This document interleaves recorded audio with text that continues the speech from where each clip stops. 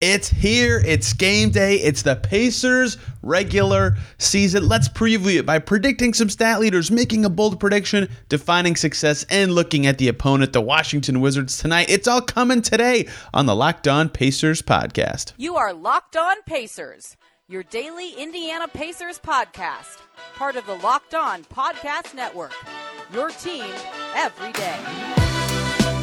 Happy Wednesday, everybody, and welcome into another edition of the Locked On Pacers podcast, where we, of course, talk about the Indiana Pacers. As always, my name is Tony East. I cover the team for Forbes and SI, and today it's game day. It's here. The Pacers are back. Regular season hoops tonight at 7, and the whole regular season begins today. We have a lot to talk about.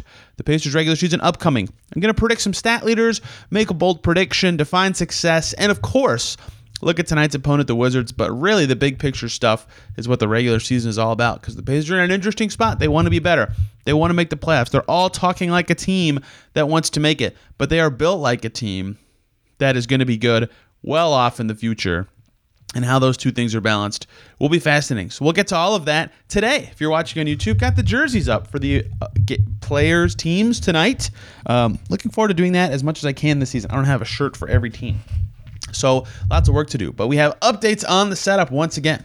It's exciting here in the East household. Also, I'm sad about the Phillies, but psyched that the NBA is back. Fun sports night, but also an emotional one for me. And now we talk about the Pacers. And I want to start with the successful season threshold for the Pacers this year, because that kind of defines a lot of the discussion about the team. I think it's really interesting the way the Pacers, by me and by everybody, have been talked about this offseason, because the decisions they have made, or at least the perceived decisions they have made for their rotation from the preseason, from training camp, the way the Pacers are talking, everything suggests they would like to win. And if you've listened to this show for a long time, you know that I place actions over words every single time when trying to figure out what a team is doing, whether that's directionally, whether that's setting goals. And the Pacers operated this offseason more like a team trying to win than like a team playing for the long term, but they did a little bit of both, right?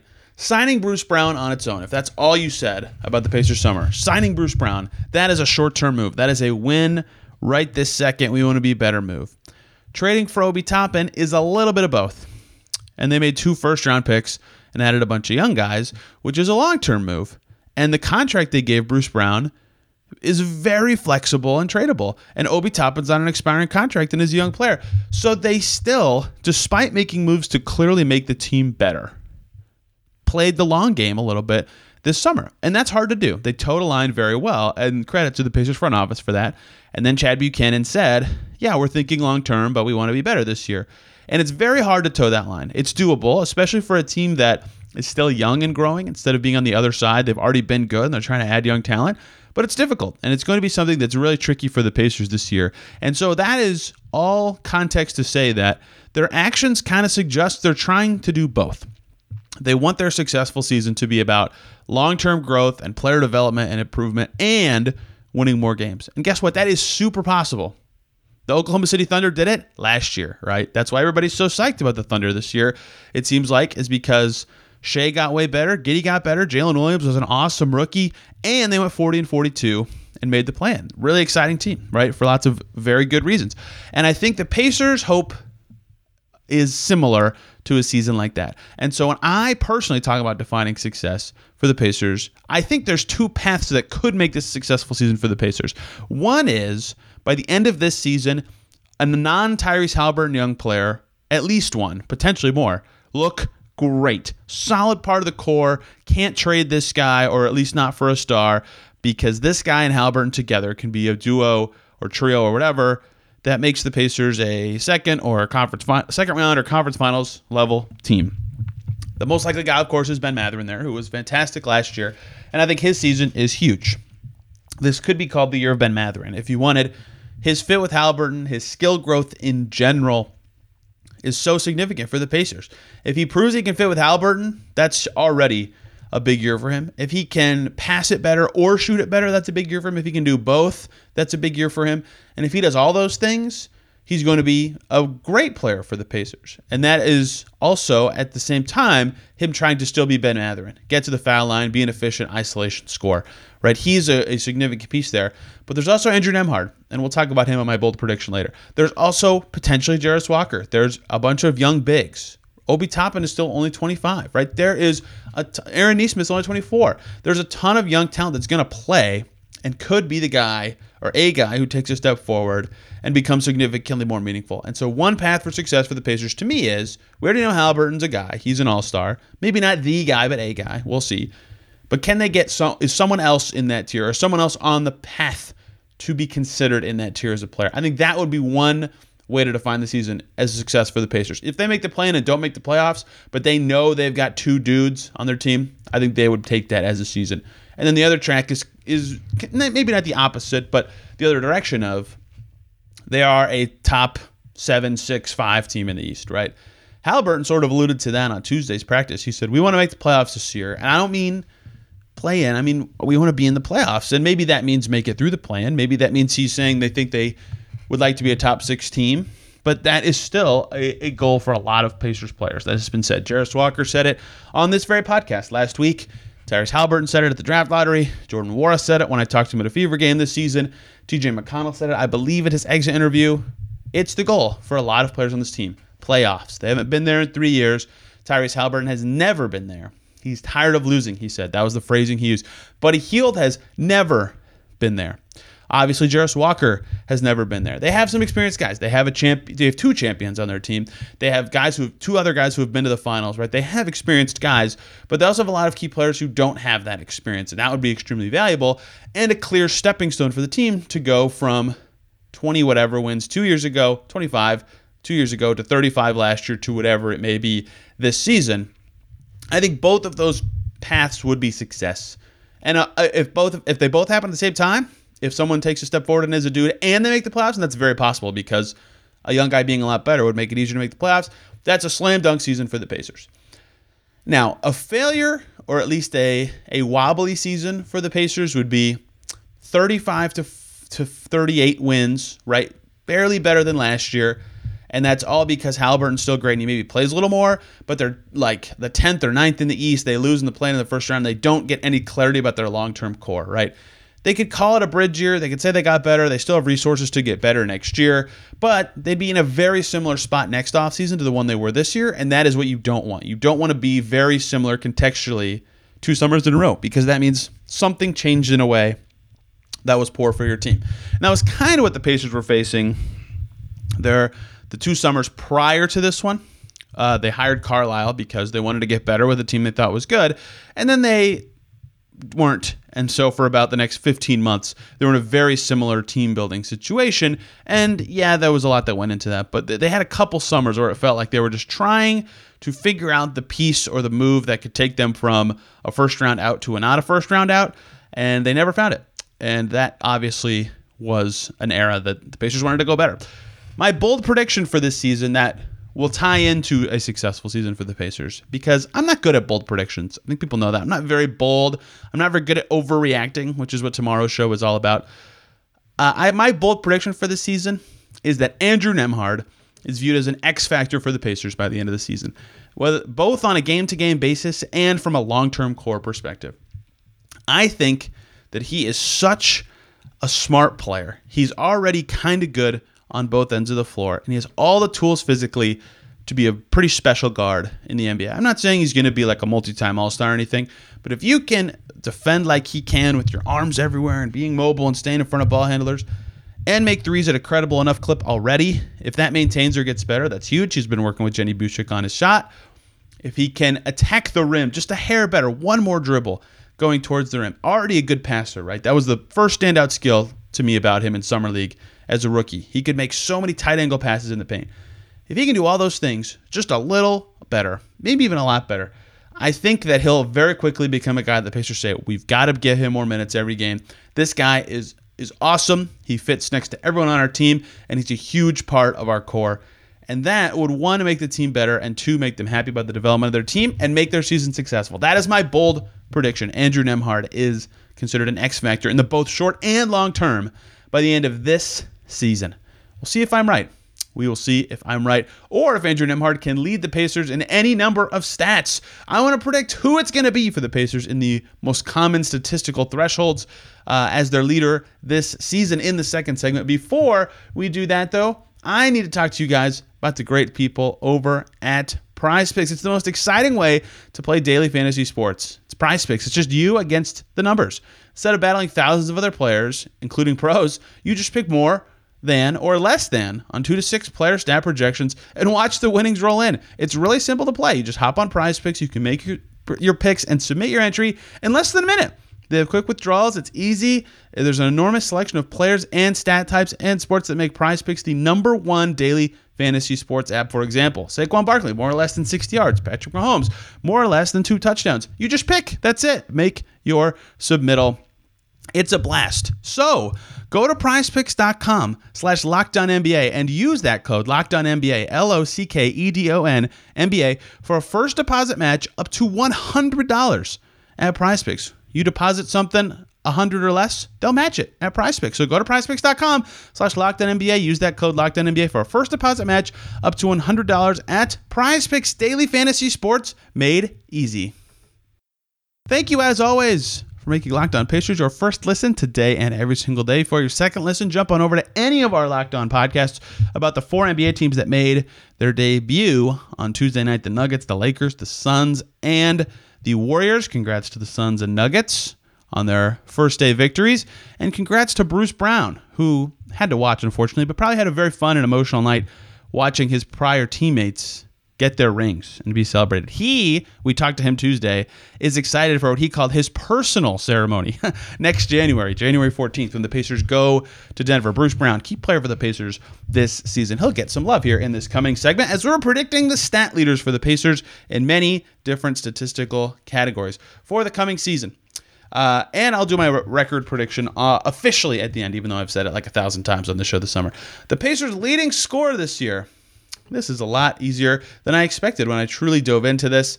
It's going to be Tyrese Haliburton, I think. And I don't think that is necessarily a bold pick. Last year, he was the leading scorer, the only guy over 20 points per game, the only guy over 18 points per game. He was 3 whole points per game ahead of Miles Turner.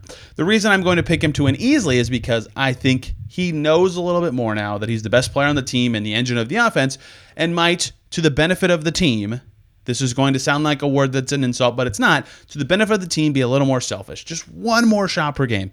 It is often the best option for Tyrese Haliburton to create his own shot than to set up someone else, and I think that could take him to 22 points per game, 22 and a half if he can up his free throw rate at the same time, and then no one can catch him on the team in that way. Some guys could get close, but I think Haliburton's going to be the leader in scoring. I don't think that's a hot take at all. I think almost everybody would pick him. My top 5 in order would be Haliburton first, a little bit of a bold take here, Mathurin second, Hield third, and those 2 in that order mostly based on minutes.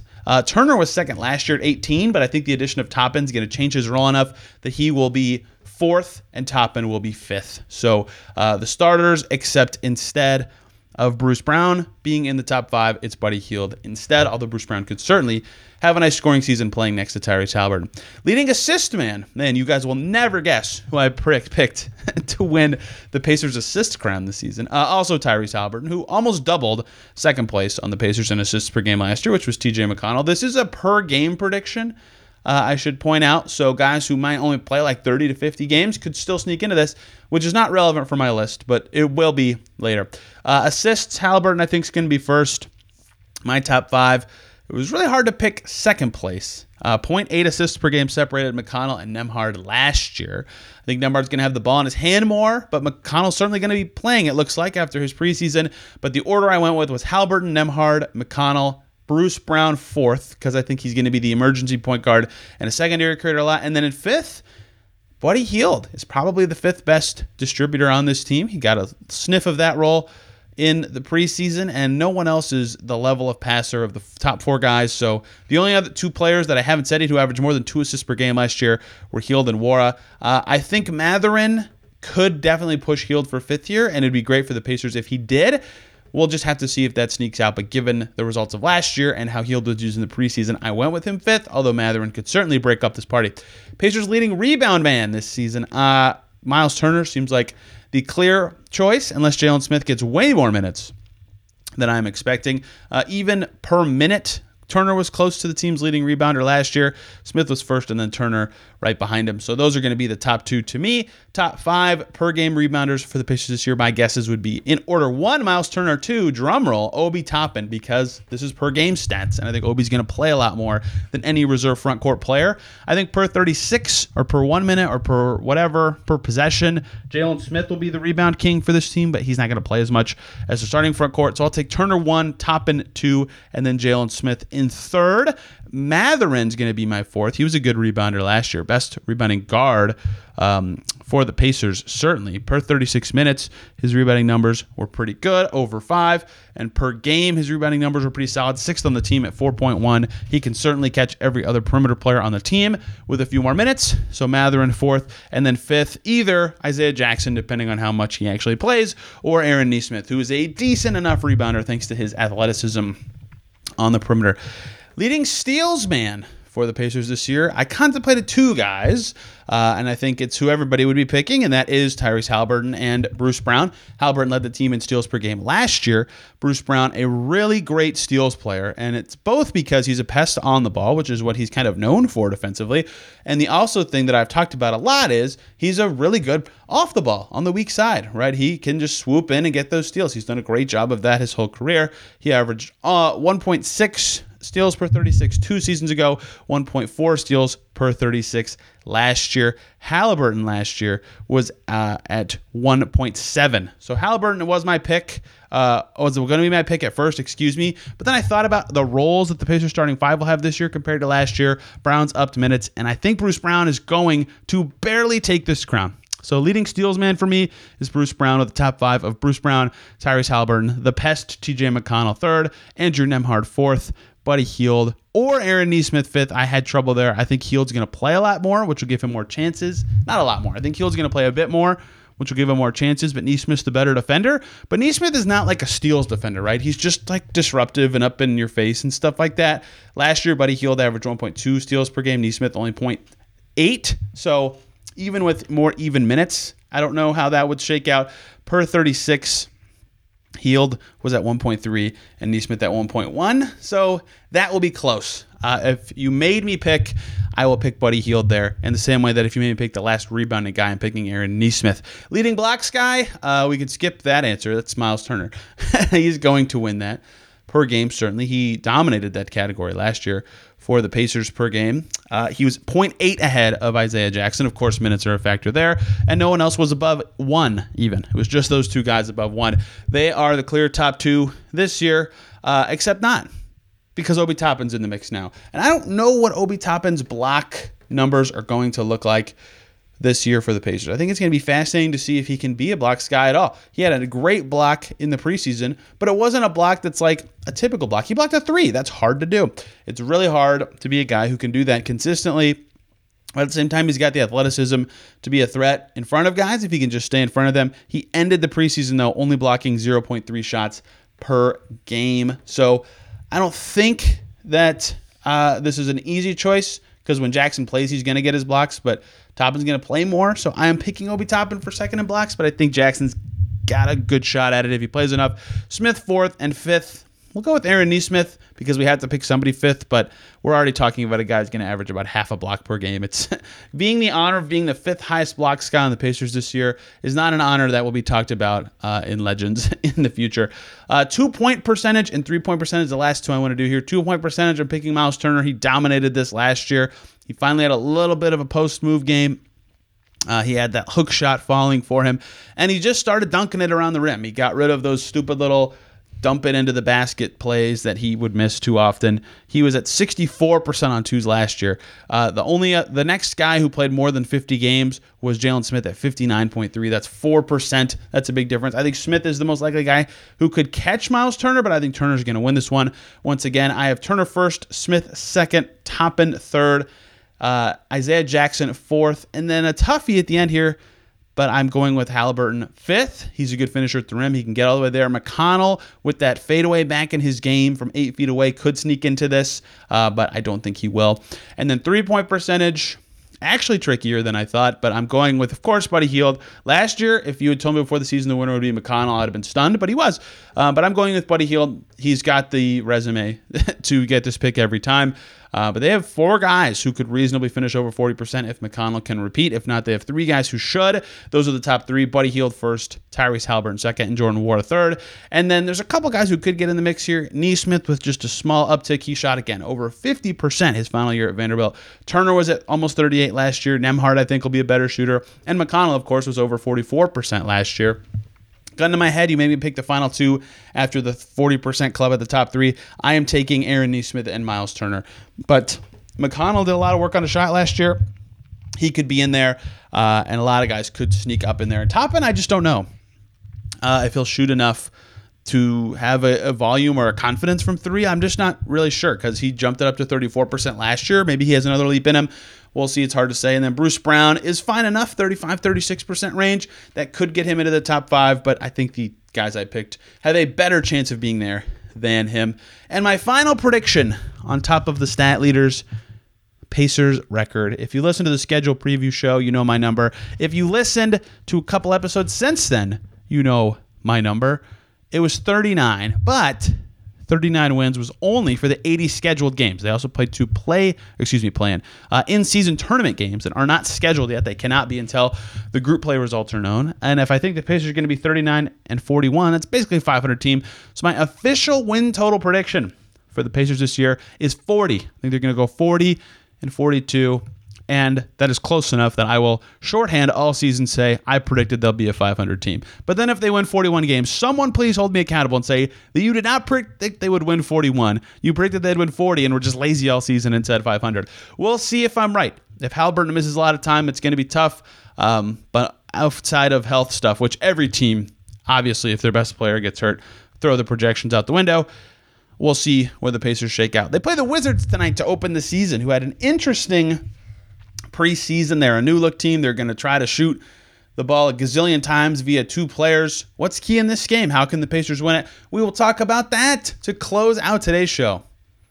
Thank you, as always, for making Locked On Pacers your first listen today and every single day. For your second listen, Locked On Diamondbacks, so you can make fun of me because my Phillies are out in the NLCS, devastated. But the Diamondbacks are going to the World Series. Diamondbacks Rangers, who had that before the season? 84-win team in the World Series. No one's here for baseball. Everyone's here for basketball. Pacers Wizards tonight. The jerseys hanging behind me, Sarunas Jasikevičius and John Wall. Neither of them are playing in this game, but there's going to be a lot of interesting guys playing in this game. Noteworthy. Can you believe this? Write this down. October 25th, Pacers have nobody on the injury report. Carlisle said, as of now, they're healthy. Last year, they were pretty healthy going into the season opener. And then Miles Turner rolled his ankle on a Pacers person rebounding for him in warmups.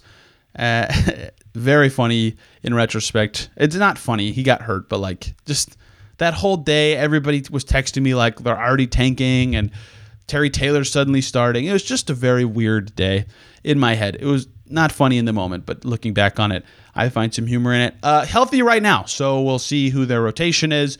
We'll see who plays well and who doesn't, and who plays with who.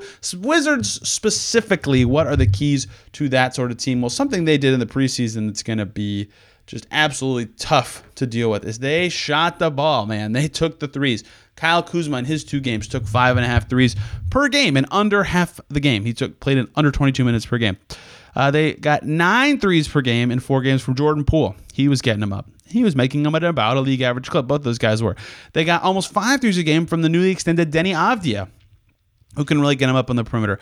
Gallinari took over 3 a game. Corey Kispert took almost 6 a game. Mike Muscala took 4 a game. Bilal Coulibaly in a billion minutes took 2.5 per game. You get the gist. They were chucking up the threes, and that is, to me, smart of them, given what their team kind of is and what they're going to be, but also a good test for the Pacers' new, we would like to defend the 3-point line strategy. Wizards ended the preseason at 38.5 threes per game. So we'll see if the Pacers are able to limit those shots, right? That's going to be a nice test for them early, something Rick Carlisle mentioned at practice, right? Muscala, Poole, and Kuzma were on fire in the Wizards' final preseason game. So that the Pacers' new defensive scheme, will be tested in unique ways in this game. One being that, can they actually prevent a team that clearly wants to shoot and has gunners out there? Can they actually prevent that team from getting up the threes that they want for a whole game? And is it effective to the point that it forces them to take much worse shots, whether that's baiting them into mid-rangers or having them funnel into Miles Turner, whatever that may be, that is better than the opponent taking a three? Can the Pacers actually force those shots? Wizards a good test in that way. And in general, Jordan Poole is a good test of pick and roll defense. Who's going to have the ball a lot? Tyus Jones as well.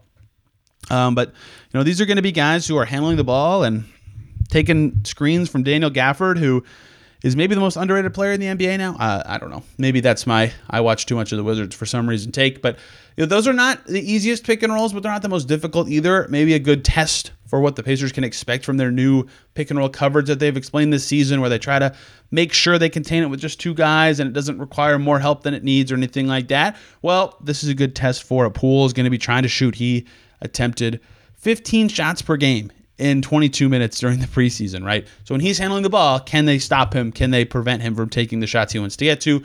Kuzma took 13 shots a game in the preseason. He's another test for the Pacers, not because of anything schematically, but just because they've stunk containing him for the last couple of years. He's a big forward. He fits into this category of guy that the Pacers just cannot contain in recent seasons. They haven't had anyone with the right size or mobility to handle it. Nesmith's been their best option.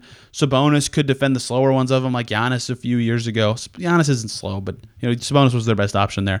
But they, in general, have really struggled with the bigger fours. Anunoby, Barnes, Hayward, Kuzma, all these types of players. The non-star group just kills them. They all have bigger nights than normal in the scoring department against the Pacers, and it's their defensive sides that's been a problem. So does their new look team and scheme help them against someone like that?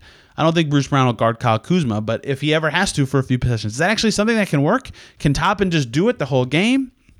That would be a huge boost for the Pacers. Do they need to rely on someone else to do it? If their rotation looks like it's going to be what it was during the preseason, do they have the size to do it besides Toppin? If Nesmith's the backup four again, they're going to be counting a lot on him, or do they try to get Jarris in there if they need to? We'll learn a lot about how they plan on guarding those fours that have historically killed them from this game and via Kyle Kuzma. And another thing about this game, it's going to be a track meet. The Wizards like to run. The Pacers, of course, their whole identity is running. It's going to be fascinating to see if the Pacers, one, their transition defense looks good, and two, if their transition offense against a team that makes them huff and puff all game because they're flying up and down on the offensive end themselves, can actually be an advantage to the Pacers, because the Wizards can be tricky in that way. We'll see where it goes. So in general, some tough matchups for the Pacers. They're going to be really spread out. Big Daniel Gafford guy myself, how he does for Washington will be telling, but also a guy that Miles Turner can do well against, but can they win that battle convincingly in the front court and down low? Lots of stuff we will learn about this Pacers team and really their rotation. We have a pretty good sense now. I don't need to beat that drum for like the 100th podcast in a row, but this game will actually have normal minutes in a way that we didn't see in the preseason, so we'll learn a little more about the Pacers in that way as well. We will continue to look at Pacers opponents in this way, just one segment for probably the first, let's say, 5 games of the season when there's not a lot of data or convincing data on teams to really dive in with somebody else. But then starting maybe game 6, somewhere between game 6 and 10, we'll start having experts on who cover that opposing team to get a little more info on what the Pacers could look like matching up with them and what the Pacers can learn from that team in general. Last year we talked a lot about what the Pacers can learn from all these teams from a team building perspective. This year it'll be more about the actual basketball side, although the team building, of course, will be a fascinating part of this. Ladies and gentlemen, we are here. The regular season is arrived. No more talking about what ifs, no more talking about who could and would or should. It's who is and who will continue to do so. And what does it mean? And that sounded way cooler in my head than it actually came out. But that's okay. I'm excited. I don't have to talk about what ifs anymore. I can talk about what's actually happening. And that starts tonight with Pacers Wizards. I'll have all the coverage of the game tomorrow. Adam Friedman's back for our yearly overreactions to Game 1 podcast. Hopefully, for the first time in a couple of these, it could be Pacers win on opening night. Friday, we'll talk a little more about the game in a more rational way per se, and talk a little bit about the Cavs. And then Saturday, probably a bonus show post-Cavs game, talking about what happened in Pacers-Cavs. It's the second game. I'll be in Cleveland by myself. Why not talk about the game that happened. So lots of fun stuff coming here on the Locked On Pacers podcast. Hope you guys enjoyed today's show and are as psyched for regular season hoops as me. It was great to have the NBA back tonight, although I watched a lot of baseball. But that is no longer a thing I will be doing because the Phillies are out. It's NBA time, it's Pacers time, and we'll have it all for you here on the Locked On Pacers podcast. Thank you all a ton for listening today. Have a fantastic rest of your day. We'll see you tomorrow.